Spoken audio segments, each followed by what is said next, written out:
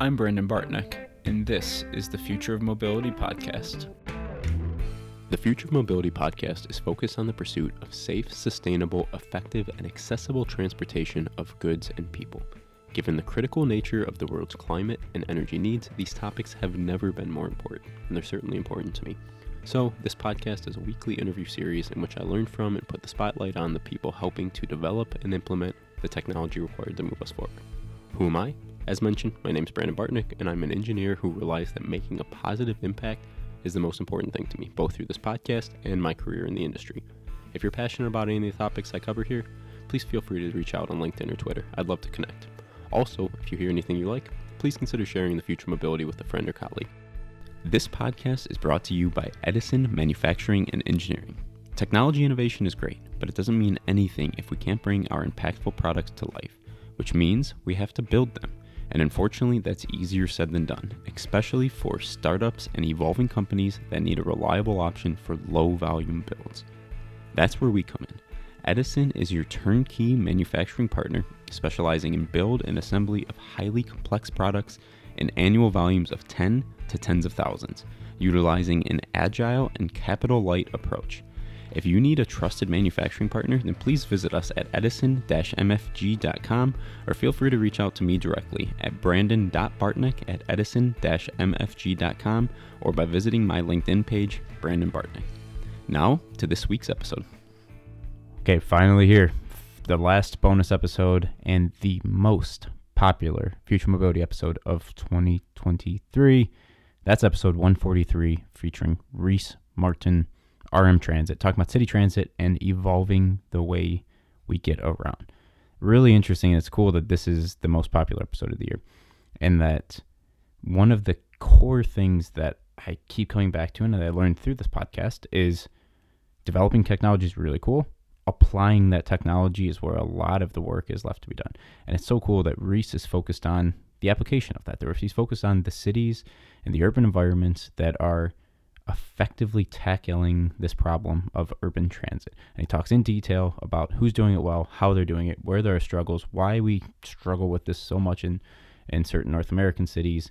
And this was a fun, awesome discussion. Check out his YouTube channels if you want to learn more. But yeah, as always, we really appreciate you listening. Appreciate you being along for the year. Appreciate you checking this out. You'll hear the intro, the episode, the outro after I'm done talking here. And without further ado, please enjoy the most popular episode of 2023, episode 143 with Reece Martin. Today's guest is Reece Martin. Reece is the creator and host of RMTransit, a YouTube channel focused on transit infrastructure and development around the world. This YouTube channel with over 180,000 subscribers and 27 million views, talking about transit, public transit projects, networks, technologies, and plans in a simplified and digestible format, as well as project construction news, vehicle design, service planning, etc. So, different angle this week. We're talking the technology for public transit for the most part, but then also Reece isn't directly in. I haven't talked to many people, if anyone, really, from the angle that he's coming from as a content creator and really educator about these systems, and really fascinating discussion from my perspective. I think if you're interested at all in transit, definitely check out the channel. I'll link to it in the show notes here. He does a tremendous job of explaining various technologies in a, as he mentioned here, digestible, simplified way. And really, really fun to get his thoughts on, how, especially, so he's in Canada, reviews technologies all over the world, thinking about how what they have, what other countries have, what other cities I have is different, and some places better than what we have here in North America. So I'll leave it there for now. Please enjoy this conversation with Reece Martin.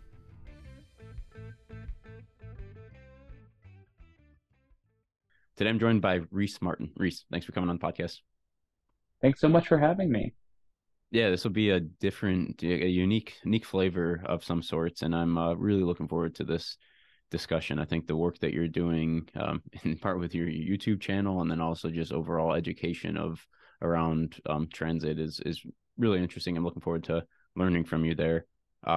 With that said, would you mind kind of setting the stage? So, what are you doing? What is RMTransit? What are you doing with this YouTube channel and all those types of things? Yeah, so I created my YouTube channel about 6, 7 years ago now, and basically the purpose of it is to teach people about public transportation systems around the world, kind of the general public to some extent, but also to just kind of address often there are trends in planning and there are problems that exist, and Mhm. it's hard to there's a lot of support for public transportation. But say you live in, North America and you look at a place like New York City, there's so much support for public transportation, and yet it seems nothing can actually get built, certainly not quickly or for very, reasonable prices. And so Mhm. there's a lot of issues like this where it's like we want to build this stuff, why can't we? And when we do, why doesn't it work very well? And so I think a lot of the purpose of my channel is to kind of try to address those things and talk about, why these problems exist and how we can maybe solve them. And has the angle and like was that why you started in the first place, and that's kind of still consistent, or how has that kind of objective and purpose evolved over time as you've learned, I don't know, what you like and where there's interest and all those types of things? Um, I think really started the channel just because I didn't think there was something that was talking about public transportation in the way I was interested in it. And so I just kind of felt like, well, I might as well make that YouTube channel. It seems like something I would want to watch, and I'm sure other people would be interested in it. And it's kind of just evolved from there as I've covered different topics and they've aroused different interests. I've just kind of gone with the wind, and yeah, just developed from there. Yeah, and for reference here, and there definitely will be a link in the show notes here, but it's RM Transit. It's the YouTube page, which I think is well worth checking out. And there's a ton of educational videos and also yeah, entertaining videos at the same time. So you mentioned a bit of this of kind of why this is interesting, but like I mean, there's a lot of interesting topics out there that require some type of education. Like, how did you get into public transit itself, and why was and why is this an area that's interesting for you? So I mean, in terms of getting into it, it was, from the usual way I think a lot of people do, which is that I enjoyed, going around my city and other cities when I was traveling. Hmm.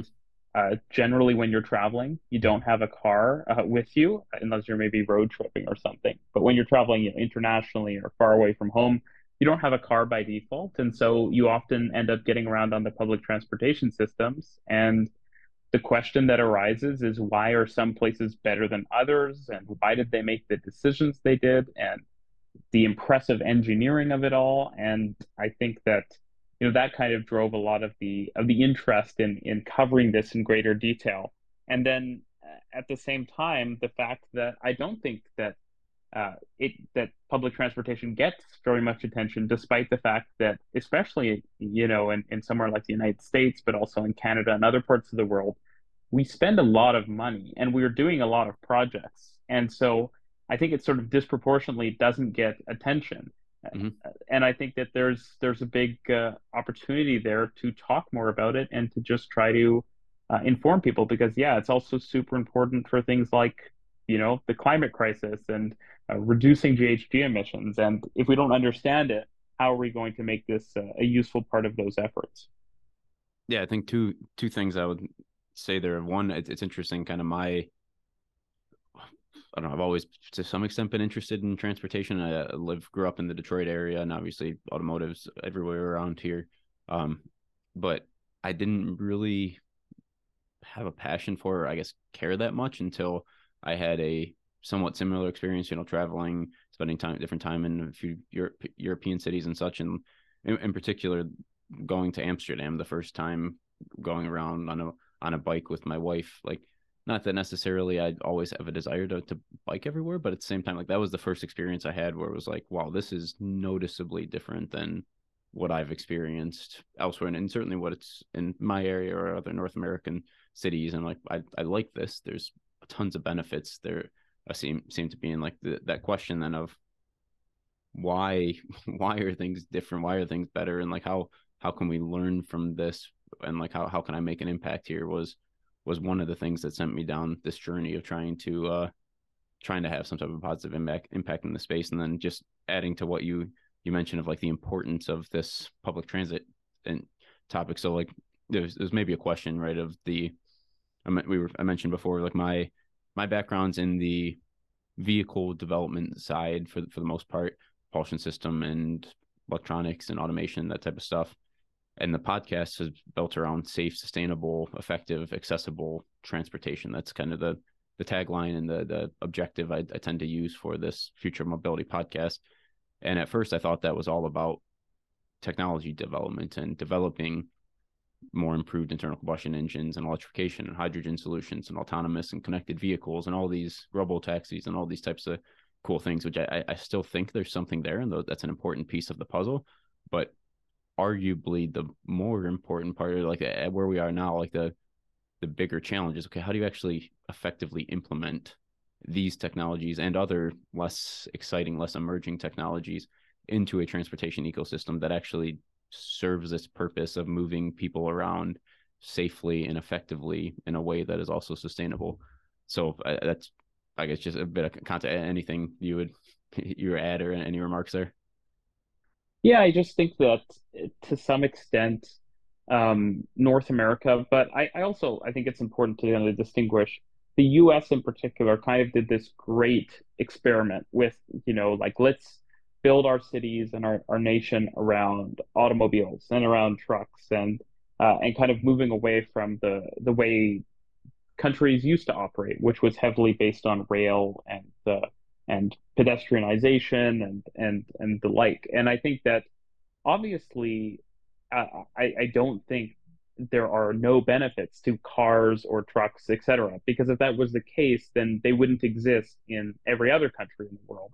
I think what's interesting is that kind of this experiment happened, and lots of countries around the world, including the Netherlands and Amsterdam, built expressways, etc., etc. But still, all of the major developed countries out there around the world have major public transport systems, virtually all more developed than the United States. And so I think it's kind of just a case of the balance is off. And for most journeys and for most travel and transportation needs, rail and public transport and pedestrian and cycling options are best. But then there are cases where car transport and automobility makes sense, and those cases, it makes sense to better develop private vehicles so that they are more energy efficient and less polluting and the like. But I think the challenge in the United States especially is figuring out how the rest of the world is able to do transportation in the context of the US, because it's a different country. And so, yeah, a lot of complicated problems.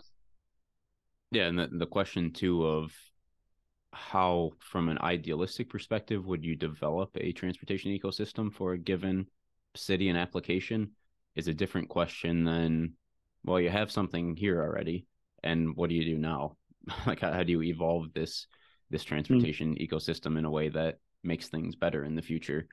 And can you think of any good examples of, and feel free to pick a few here, but of like where there's been success, whether it's in North America or otherwise in the world, of like making meaningful improvements from something that was existing. Maybe it used to work at some point, maybe it never worked, but for whatever reason it wasn't serving its purpose, and then some actions were taken by the city planners, the government, whatever, to make a meaningful positive impact, and that actually worked. Can you think of any examples there?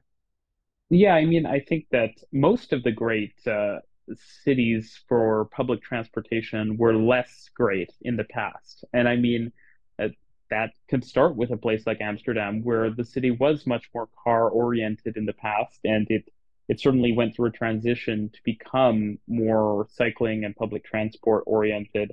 And that's kind of a continuous transition. Like, none of these things are binary, of course. Every city is kind of, somewhere on some giant spectrum of transportation options. And I mean, there are, like, you could say the same for like a London, for example. Like, people often talk about New York and talk about how the subway has kind of declined. I mean, it's not, I don't think that's up for debate. The subway has in many ways declined. And London was in a similar place in the late 20th century, and they kind of reformed the way that they governed things and the policies they used. And I don't think anyone would argue that New York and London are on the same level public transportation wise today. And so I think that that's another example. And I even think just if you look at Canadian versus American cities, they often kind of get lumped together as, North America, but there's actually very big differences in the way that Canadians get around their cities and Americans do. And I think that even kind of like on the margin there, you can see how small changes can have really huge impacts. And so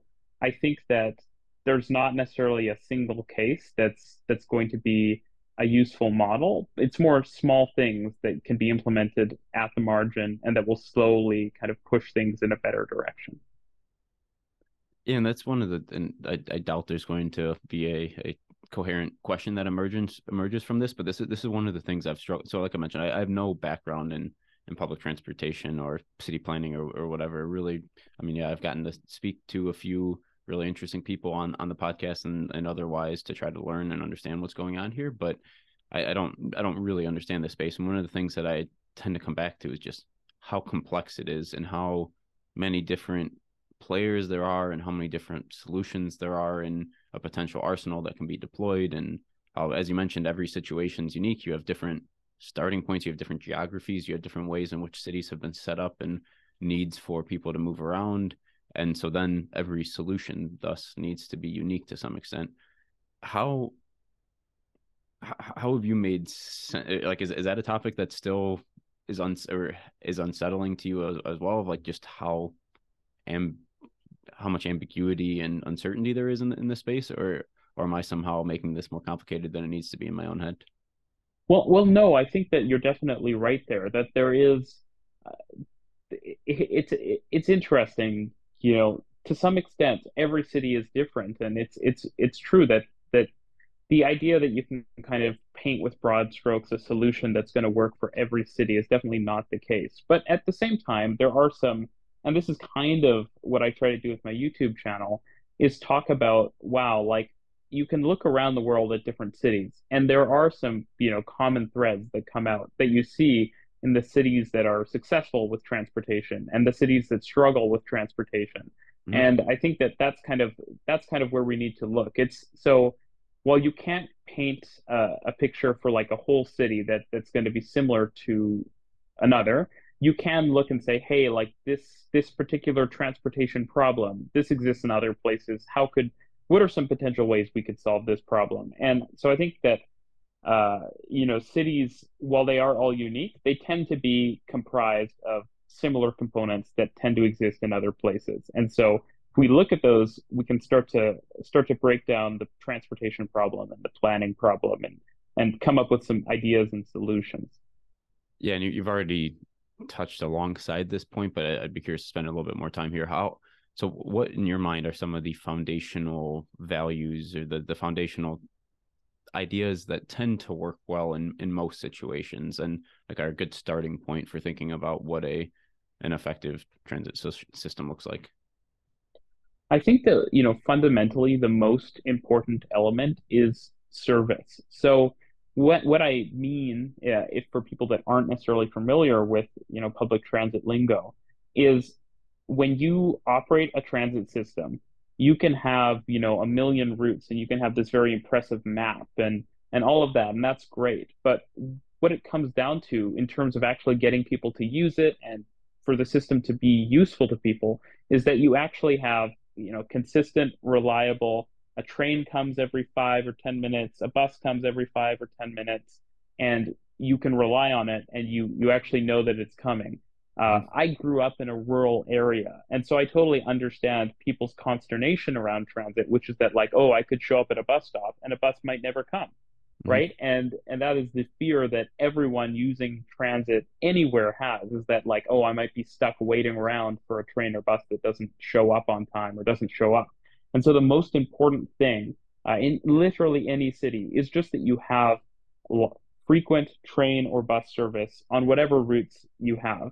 And from there, you start to talk about, okay, like where should we put our routes and what type of service? So, like a rail service or a bus service or something in between what type of service makes the most sense. But on the most basic level, just having a service that exists, whether it's a bus service or a rail service, whatever you can muster, and then just running it frequently and consistently and not ending it at 9 p.m. at night, because that's another thing.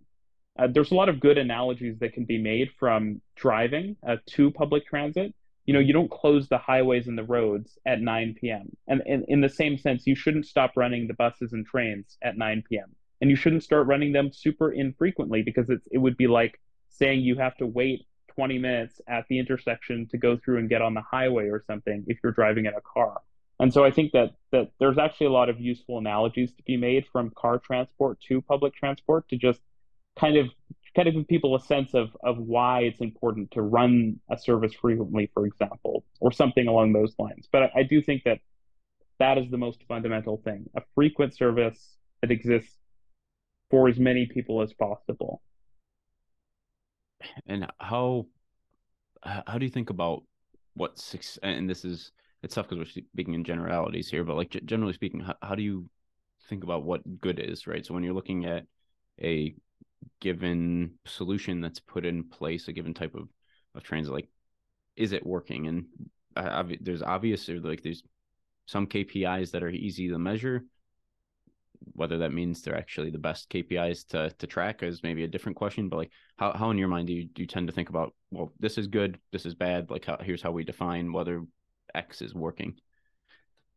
Yeah, so I think that one of the most important metrics is just ridership. So how many people are using a system on a daily basis? And that metric alone gets you really far, because obviously if no one's using the system, something's wrong. And if less people are using a system than they did the year or month before, well, then you're not trending in the right direction. And sometimes that's because of, some externality. Like when COVID happened, of course, less people are going to be out and about, and so the ridership is going to go down. But this is a great way of saying, hey, like we created a new subway line, and if ridership isn't going up, well, clearly something's wrong, because if there's more capacity to move people and more people aren't moving, that's a bad sign. And so I think that's a great kind of very clear quantitative measure. And then on the qualitative side, I think it's just valuable, especially this is something you can do when traveling. If you want to go from place to place, how easily can you do it on public transportation? How many times do you have to get off a train or bus and switch to another one? How fast is it? Are you constantly sitting around? How easy is it to actually figure out how to get from one place to another? And so I think that's the really important qualitative metric that sort of just explains convenience. Like, is it easy to do what you need to do to travel where you need to travel using public transportation? And of course, not every journey is going to be as easy, but clearly the main journeys should be easy. So going from, say, a suburban area to the central business district where most people are living to where most people are working, that should be pretty easy. And if it's not, well, clearly something's breaking down there. And so I think that kind of just traveling around a city and seeing how easy it is to use the system and how many headaches you have to put up with is a great way to kind of get a sense for how well the system is working. And do you have any insights into, and this is along the lines of what we're talking about here, but like trying to do like a meaningful gap analysis in a given city, right? So like you try to figure out, okay, what is the next step or the next thing that we should be investing in? You mentioned, yeah, train to bus, somewhere in there, having a reliable service that's convenient. That's something that is important. What's kind of a good way to figure out, okay, do we have that? And then also, if not, like, what's the right, because, and I'm sure my vocabulary here is not very precise, but like you mentioned a train to bus and somewhere, like there's a ton of different flavors of what this thing could look like, right? Of some type of a metro or something like that. So how do you figure out like where is the gap, and then what's the right solution to actually put in place to close that gap? Yeah, so I think there's a ton of different potential metrics you can use. Some are kind of about, maintenance of an existing system, and then some are about growth. So if you're talking about, maintaining a system, and you have a system today and you want to make sure that it's operating really well, then you look at things like where are buses delayed, for example. So if you've got 20 bus routes, you look at the places where buses are traveling the slowest, and that's where you say, okay, maybe we need to put bus lanes in. Maybe we need to do something more extreme and put in a dedicated right of way just for buses so they can speed up in this area. So looking at places where the network is slow or where it's unreliable and then focusing efforts there is a great way to kind of improve the reliability and quality of the network. In terms of actually building out a network and figuring out where you need to make investment, I think this is a difficult question, right? And there's not a obviously this is what makes I think public transportation so complex is that there are all these political and social factors that need to be considered. But there, from a basic standpoint, and I think often the best transport systems are sort of planned in a sort of mathematical and geometric way, which is that if you have a network of, let's say, just bus routes, you're a small city and you're growing, the best way to kind of invest is to say, hey, what's the busiest route? That's the first route we upgrade to something more. So we build a subway line on that route, and we should keep running the buses, but with the acknowledgement that the buses are kind of providing a more local service, something that's more about stopping on every street and kind of giving you this fine-grained access. Well, that subway is providing a faster mode of transport across a longer distance. And combined, you're adding more capacity because now you've got not just buses, but you also have rail service. And so you've provided more capacity on a corridor with high demand, and you sort of just iterate on this. So, okay, you've got one rail line. You wait 5 years. You probably need to get your funding together, et cetera. And then you say, hey, what's the next busiest corridor, or where is the congestion the worst? And that's where you invest in next. And just doing that, you tend to build out a pretty good network based on the geometry of the city and where the demand for travel is, et cetera. And so I think that the cities that are most successful transportation wise are the ones that have just kind of followed a pretty rudimentary pattern there and they've invested in the right places and they've just kind of iterated on that over time and built up layers and layers of transportation that makes travel more and more convenient as you give people more options. Yeah, that's an interesting way of framing it, of this iterative decision making, and I mean that's generally a good approach for most complex things with a lot of uncertainty.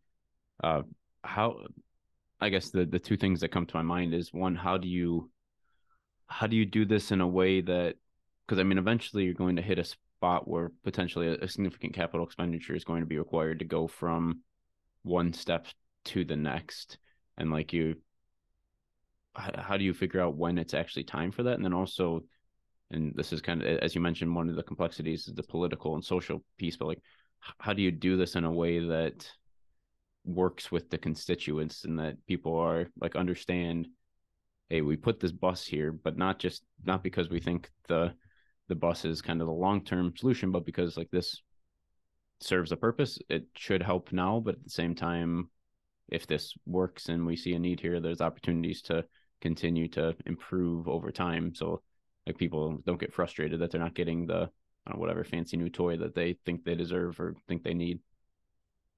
Yeah, I mean, like you've kind of just put it perfectly there. It's just about, I think, with the public, it's just about sort of communicating to them that like this is this is why we make this decision, and if it's successful, then we work our way further along this iterative process. And with regard to when you get up to these big challenges where you need to make a big decision, um, I think the best tool that really exists is just the cost benefit analysis, right? And I think that's a really interesting tool that exists. And it's obviously one that exists much more broadly than just transit or transportation problems, but it works really well for them. So you just say, hey, like we want to build this new subway line.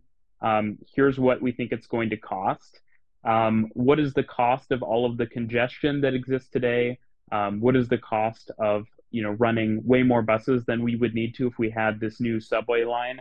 What is the social cost of, for example, more air pollution? Because when you build a subway line, you reduce that, and that actually has a real cost on things like people's health care and on society. And so you build out these costs, and when it comes out that building the project is uh, less expensive than the externalities, that's a really good time to build it. And there's no perfect science to this because, of course, if you wait, you often have to pay more because cities become more developed and it becomes more expensive to build projects. And at the same time, you don't always have the ability to predict all of the potential benefits of a project. So a great example I like to use is in New York City, where they built the subway network out mostly in the early 20th century. So getting on 100 years ago now.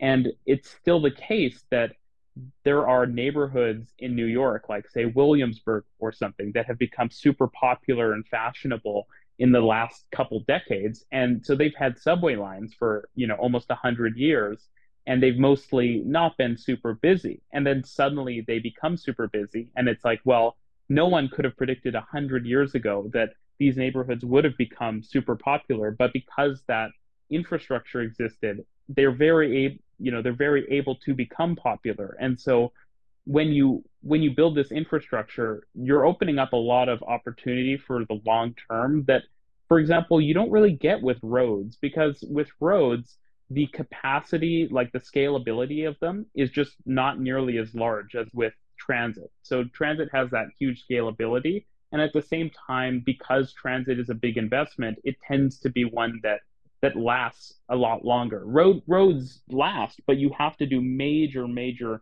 rebuilds of them on a fairly regular basis. Whereas with subways, for example, you have subway lines in London and New York and Paris that have been there for 100 years, and for the most part, they're as they were 100 years ago. They've been upgraded and the like, but these are infrastructure solutions that last for the long term. And so it is very hard to predict what might happen in the future, right? So it's a Yeah. complicated process, but there are some tools that exist.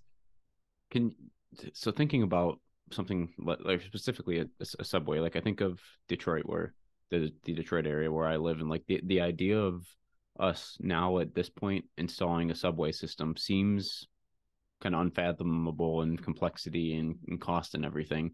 And I'd be curious, do you know of any examples of developed cities that have retroactively made some type of a significant change in their transit infrastructure that has worked out well? Yeah, so I'm actually working on a video right now on on Bangkok, and I think it's actually really interesting to compare. And I think it's an important perspective for people to gain.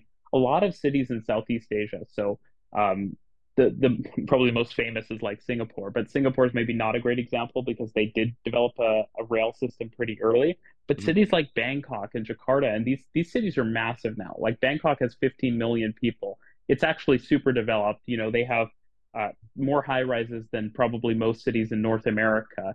They've got tons of major roadways, highways, and congestion. And like a lot of cities in Southeast Asia, Bangkok did not really have a rail system. They built out on a very auto-centric model that was similar to the US and parts of Canada. And I think a large part of that is just sort of when these cities developed, that was kind of in vogue. And so they developed based on a kind of a car-based model. And now, though, Bangkok is building a huge metro system, and at the moment, Bangkok has like 6 or 7 metro lines, right, like subway lines, and they're building a lot more. And pretty soon, Bangkok is going to have a bigger rail system than any city in the U.S. besides Washington D.C. And Thailand is a country that is definitely growing significantly economically, but it's not a country that's rich in the way the United States is. So I think it sort of lends perspective that if a city like Detroit really wanted to change and become more transit oriented, it's possible. Like this has been done and the solutions are out there. But they're probably not in the United States right now. And I think that's a big reason why so many projects have so many problems, is it's a very insular industry, transportation. And so, yeah, that's what I would say. I think it's possible, but it requires looking internationally. Yeah, thanks. That's interesting. I'm looking forward to that video because I don't know other than what you said here much about Bangkok's public transportation. So yeah, that is interesting. I'd be curious to, I don't know, maybe let's pick a couple other cities. Like, can you highlight in your mind cities that around the world that, like, when you think of world class public transit, what comes to mind? And it could be something that just people did things well from the start, or if these big innovations like you're talking about here. But I'd just be curious, kind of overall, this question of when you think, yeah, world class. What do you think of? Well, I think cities like Paris, Stockholm, London, Berlin in Europe, and then in Asia, probably like Tokyo, Hong Kong, Singapore is really good as well. Um, in the Americas, I actually think Vancouver is a really good example to look at. I think in the US, Seattle is doing a lot of stuff pretty well. So all of these cities, and what I would point out is that none of them don't have roadways and highways or major networks of them. But what they do typically have that we don't have nearly enough of in North America, in my opinion, is they have tolls. So they actually force people to think about, what is the value of using this road to you? Because roads are not inexpensive either. They cost a lot to build and Mm-hmm. maintain. And so I think that it's a really interesting question. Like, why don't we price them more often so that people actually have to think, is this something that's providing me value, or am I just kind of driving around for reasons that don't make a ton of sense? And so I think that's an interesting question to ask because obviously people generally pay for public transportation, and that's in a lot of ways a good way of figuring out what the real quote unquote demand is. Because when something is free, it kind of creates this really strange effect on demand where it's far more than you kind of would proportionally expect if you just kept dropping the cost and going down. It kind of explodes when the price is free. Yeah, and that's such an interesting kind of even framing, right? Because I mean, private use vehicles are very far from free, but Yeah. we've compartmentalized those costs that, there's Hmm. a fixed cost base that we just accept kind of intuitively of, hey, here's a car payment or a lease or whatever, here's insurance costs, here's maintenance costs, fuel, all that type of stuff, which for many people is a huge expense. But then Hmm. but that's compartmentalized in a certain area, and then the marginal cost of using a roadway is essentially free, as you mentioned. So, like, there's, for whatever reason, this psychological problem that, yeah, adding a cost of a toll, which makes a ton of sense, and also in the big picture of what you're actually spending on the private use vehicle is very small, tends to get all this emotional backlash because of the way people have compartmentalized this stuff. Yeah, and I think the interesting question about it too is that like all roads do not have equal value and they don't have equal cost to maintain. So like your suburban road that goes up to your house has very different value than a highway that kind of cuts across a city. Right? Like the highway is high cost to maintain, the real estate is expensive, and the value is hypothetically very large, especially for business, for example. And so Mm-hmm. like having a cost, like it really helps hopefully to prioritize the most important traffic because if you're willing to pay more, like say for example an 18 wheeler carrying a bunch of I don't know, TVs or something, like that's obviously very high value transportation versus if someone wants to go to like the mall or something and they could go a different way but they're driving straight through the middle of the city because there's no cost to it. It's interesting, like you don't have a very functional market almost.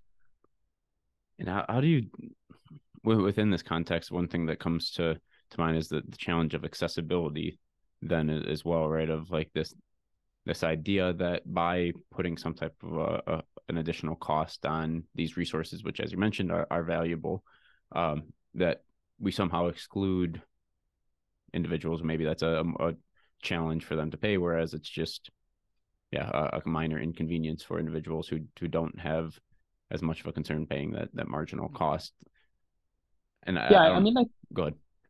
no, no, yeah, I think that's obviously a critical thing to ask, and in that case, I think we have tons of different potential solutions, and this applies for road pricing or for transit, right? So you can do things based on income, like the government already has everyone's income, so it's not a huge stretch to think that you can have variable pricing based on income, or at Mm-hmm. least, for example, if people are say below the poverty line or they're of a certain income level, they can have reduced prices, right? So that helps to balance things out and not make it so that, hey, it's a pay-to-play system where people who can afford to can just get around very easily, and people who can't have to take more um, circuitous routes and stuff, which is really terrible and bad for society, obviously, for a lot of reasons. I think that one reason that this becomes less of an issue with public transportation is compared to roads, there's a lot less kind of variable cost with public transportation. So as more people use the system, it doesn't tend to get that much more expensive because you're kind of already running the trains if you're running things right. And so one additional person on the train has very little cost. Whereas with roads, there is a high variable cost because more people driving on the road wears the road out a lot faster. And so I think that's an interesting problem. And I think it's part of why public transportation systems can be more affordable because the costs are kind of more upfront, and they're Hmm. also just more efficient cost wise in terms of number of people you can transport, like in terms of space, etc. Public transportation has that benefit, and so I think from a cost effectiveness basis, it's a lot easier to charge everyone an affordable price for public transportation than for roads. Yeah, that makes sense. Maybe diverging a little bit, I'd be curious. So you do these deep dives, as you mentioned, with Bangkok and many others, of like or explaining how, whether it's a metro system or just public transportation in general, is working in these different areas. Can you talk through kind of what that process looks like for you, and how you actually get deep into this and understand how something works? Yeah, so the research around doing a video like that, it kind of starts with learning a bit about the city and kind of, where most of the offices or industrial areas and places where people are working and where are the major transportation hubs. So things like airports, major rail stations, bus terminals, things like that. Starting with that, because I think it's important to consider you can have this really impressive map, but if it doesn't Hmm. actually go to the places where people are traveling, like what is the value? And so it starts with that, and it kind of moves through looking at the structure of the network, where do they run different transportation lines, and how do they design them? What kind of technology do they use, and different strategies? Because there's so much diversity. Like some cities build subway systems that are almost entirely underground, and I brought up Bangkok, obviously, and it's interesting to look at a city like Bangkok or a lot of cities that have built rail systems more recently, and a lot of it is actually above ground, sort of like in a place like Chicago. But technology has come so far that you don't have these big metal rattling things over your streets. Like it's got a lot better, and so it's a lot of these cross comparisons of history and looking at what do different cities do differently from one another,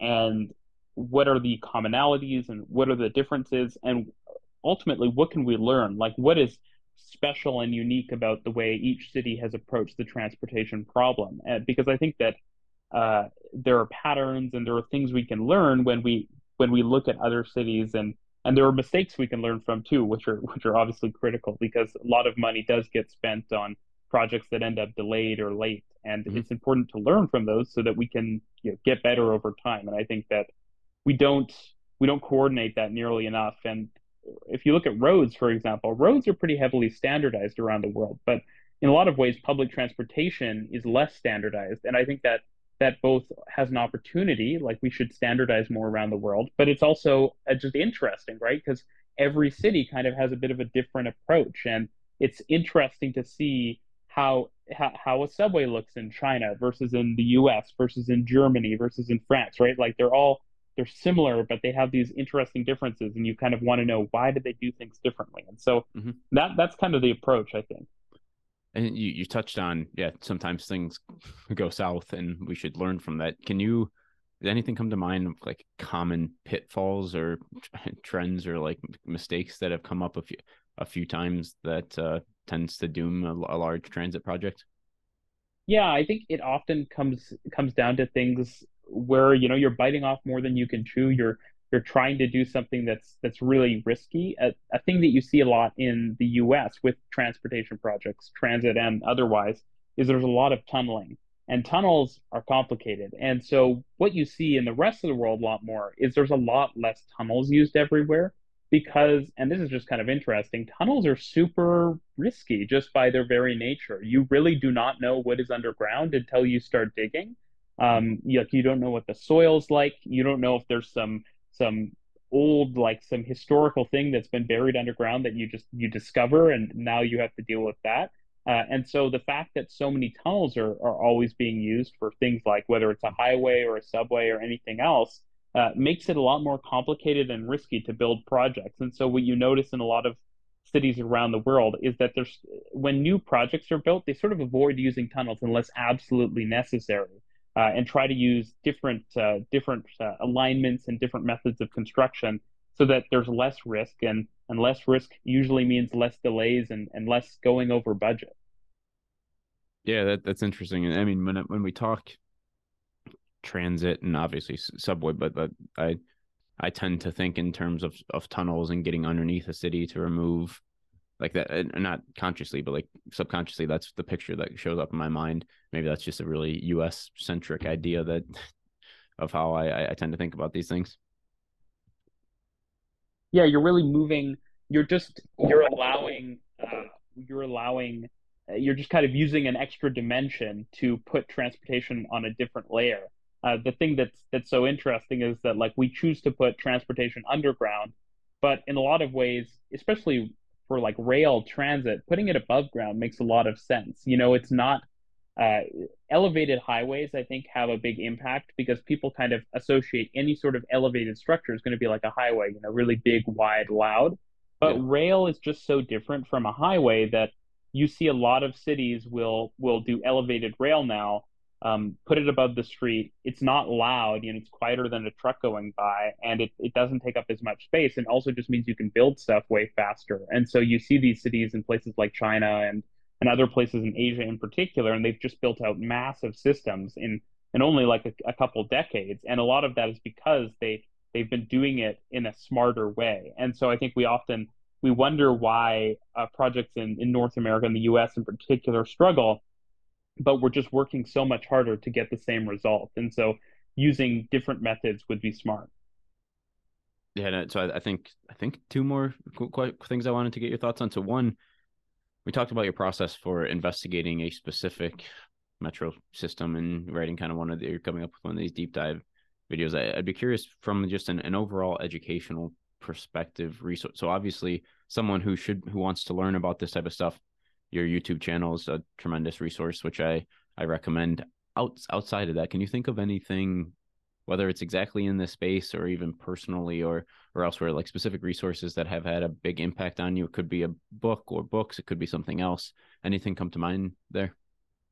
Yeah, so that's like the key question, right? Where's the best resource? And I think one of my favorite tools for learning about cities and transportation is just Google Maps. Just going and looking at maps. And I mean, Google Maps obviously you can't see underground, so that can be a struggle sometimes, but they do have their transit layer. But Hmm. just going and looking at how things are in different places, I think it's such an underappreciated tool for all kinds of things related to transportation. Like you want to learn about how a logistics network works, or you want to learn about, yeah, like how do they build a piece of infrastructure? You can just look generally on Google Maps and say, hey, like this looks very similar to how they would do it in this country, and wow, there's more similarities than you might expect. And so I think honestly, for me, just years and years of scrolling around Google Maps and Street View and looking at infrastructure and different cities that way. It's the most powerful resource I can imagine. Have you found a like the places where you're actually able to visit in person? Does that provide a lot of benefit for you, or really because it's Yeah, I so should grand? say I should say that that's the best way, of course, but obviously a high cost Yeah. solution. But visiting is, yeah, definitely the best way by far. And I think that when you visit, it's important to actually kind of get out and around and not just not only just not going to tourism areas, but also just kind of riding around a bit randomly and just going to different neighborhoods and seeing what they look like and observing. And I think it's so much energy goes into engineering our transportation systems and designing them, and yet people don't really pay much attention, right? It's a tool. It's kind of heads down we got to get to work or we need to get to the store or something, and people don't pay a lot of attention to it. But Mm-hmm. it can be great to just go around a city and just kind of stop and look around and see how are things designed and what's working and what isn't working. And I think that that kind of passive observation, most people don't do it because they're not really interested in how it works. They just want to have it work and get to work. But yeah, just kind of observing the transportation system in the city is really powerful, and I don't think enough people do it in the transportation industry. Yeah. Well, maybe the last topic I'd be, and this is potentially a big topic, so take it wherever you want, but like, how do you think about the role of emerging technology? So I mentioned, I mean, you could look at different flavors of autonomous stuff, whether it's robo taxis or um, I don't know, electric last mile delivery and logistic, or autonomous last mile delivery and stuff, logistics, electrification, shared mobility, shared use stuff, micro mobility. There's a lot of different technologies that have come up in the last decade or so and have waxed and waned in popularity and effectiveness and stuff. But like, how do you think of the role of these types of technologies? And you can speak generally or take a specific one within kind of a greater transportation ecosystem. Yeah, so that's such an interesting question, and I think that I'm sort of the belief that there are a few transformational transportation technologies that exist, and I don't think that we really have discovered another one. I think that things like, for example, electrification. Well, electrification is very important, and honestly, a critical thing because there are always going to be private vehicles and even buses and delivery trucks and all of this is always going to exist in our cities. And so electrifying these vehicles, making them safer with, advanced technology, things like that, that's critical. And I think that it's only a good thing that that's happening. Same with micro mobility. Like I think this is almost a rephrasing of stuff that's already existed. Like cycling has always existed, right? But Mm-hmm. micromobility is sort of taking it and giving it more power. E-bikes and electric scooters, and just giving people more options is powerful. I would say that broadly, transportation is always going to be a geometric problem. And the biggest struggle we have is that cities, typically where most transportation is happening, are congested, tight spaces. And so I think that the issue is always going to come down to you have limited space. How do you allocate your resources? And so, while I don't think that these technologies change the fundamentals of like, you need a big public transportation system, what I do think they do is they enable things that might not otherwise be possible. So you can imagine things like autonomous vehicles. While I don't think it makes sense for everyone to be going to work in an autonomous vehicle, I do think that that can provide a solution to, say, getting to your neighborhood rail station or something. Like, I don't think that it obviates the need for mass transit, but it gives us another option to kind of combine and make trips that wouldn't be possible or trips that would have been more difficult previously. It makes them easier, and so I think these technologies are complementary rather than in contradiction with one another. And I think they have a huge potential to help improve our transportation systems. But Mm-hmm. especially in places that don't have big public transit systems, they're not going to replace the need for them. Like I do see cities talking about, we shouldn't invest in transit because autonomous vehicles are around the corner. And while autonomous vehicles will probably be less space inefficient compared to current vehicles that require to be need to be parked a lot of the time and need to have these wide safety margins around them. Ultimately, cars are still space inefficient compared to transit, right? So they're going to be part of the solution, but they're not going to replace the need for more traditional transportation options, is what I would say. Yeah, and maybe a couple quick things there. So I mean, one, there's a lot of work to be done to intentionally show how these things are deployed, but there certainly is a case that more automated vehicles could make more congestion depending on how they are deployed, and if it's more single use people driving around, or if you make more trips, or if you have more kind of empty vehicles driving around waiting for people. So there's certainly pitfalls that could come in the future, and also just generally this idea of multimodal transportation and thinking of this as a complex system as opposed to one solution tends to be a really important topic. And I think, like, I mean, Amsterdam in particular, I think as an example, I think of like the biking infrastructure is great, but at the same time, it's heavily empowered by the fact that there's a pretty good train system there as well, which allows you to take a bike to the train station and go to the next city and not need a personal use vehicle for there. Just like the train system works because you can bike and you can park at the train station. And actually, like these things, when incorporate, and that's just one example of, there's a lot of different flavors here, but like these things, when incorporated intelligently and working together, there's a network effect that can be much more powerful than just thinking of any one technology in isolation. Absolutely. And I think that yeah, it's such a perfect example. Like with kind of car centricity, you're trying to use the same tool to solve every single problem. And obviously, cars are useful for very specific applications, just the same way that bikes or trains are. Like they're useful for certain things.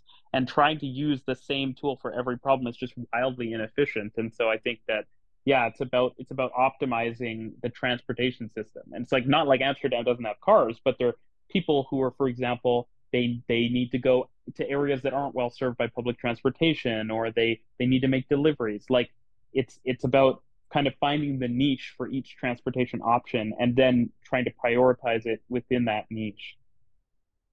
Yeah, I think that's a good place to leave it. Well, Reece, I really appreciate the time here. I think I've learned a good amount, and enjoy your perspective on several of these things and the way in which you're approaching this. So yeah, thank you. I really appreciate you joining, and wish you the best of luck. Yeah, thanks for having me on, Brandon, and look forward to talking again at some point. Cool. Thanks. Well, there you have it. Hope you enjoyed that conversation with Reece Martin. So what stands out? One, the importance of these topics, right? So I touched on it in this episode, touch on it pretty often, but one of my core beliefs that I've come to through the development of this podcast is it's not just the development of new technologies that is going to save us and create safer, more effective, more accessible, and more sustainable transportation. We need to effectively implement these technologies. How do you do that? It's not simple at all. It's very complicated in many situations, in part because every city, every situation is different. And that's where I really enjoy. Reece seems to appreciate that. He does a great job cutting through the complexity and getting to foundational values of, yes, things are different in a lot of places, in a lot of ways. You need to customize things, but at the same time, here are the foundational principles that are applicable across the board. I really enjoyed that way that he breaks it down, the way that he approaches it, the educational piece. He's does a nice job, especially on his videos, kind of pushing the envelope a little bit and being edgy, but definitely a smart guy here who understands what's going into this stuff. So as I mentioned at the beginning, definitely if you're interested, check out the YouTube videos. Fun stuff here. Also, if you like this episode, I have another recommendation for you. Check out the City Age podcast, hosted by Alon Markovich and Anna Stafford. If you're in the business of city building in the public or private sector, this show could be for you. So what do they cover? So whereas the Future Mobility podcast, I'm focused on transportation in various forms, including the city transit as a piece of that, they focus at the City Age podcast on the city with mobility as one piece of that, but they also get wider than that. So they interview public officials and business executives in engineering, transportation, real estate, finance, and more, focused on how their guests are helping to build a more prosperous, green, and equitable future. So again, you like this episode, you like this podcast, the approach I take here with Future Mobility, I really think you'd enjoy it. I enjoy the City Age podcast. I think you will too. So check it out. I'll leave it there for now. Thanks again for listening to the episode with Reece Martin. Check out the City Age podcast. As always, more to come next week. Thank you for listening to the Future of Mobility podcast, brought to you by Edison Manufacturing and Engineering. If you have a need for a trusted manufacturing partner for low volumes of highly complex products, then please visit us at edison-mfg.com, or feel free to shoot me a note directly at brandon.bartnick@edison-mfg.com, or visit my LinkedIn page, Brandon Bartnick. Edison specializes in build and assembly of highly complex products in annual volumes of 10 to tens of thousands, utilizing an agile and capital-light approach. If you're making an impact in the mobility space, we'd love to help. Until next time, thank you for listening to the Future of Mobility podcast.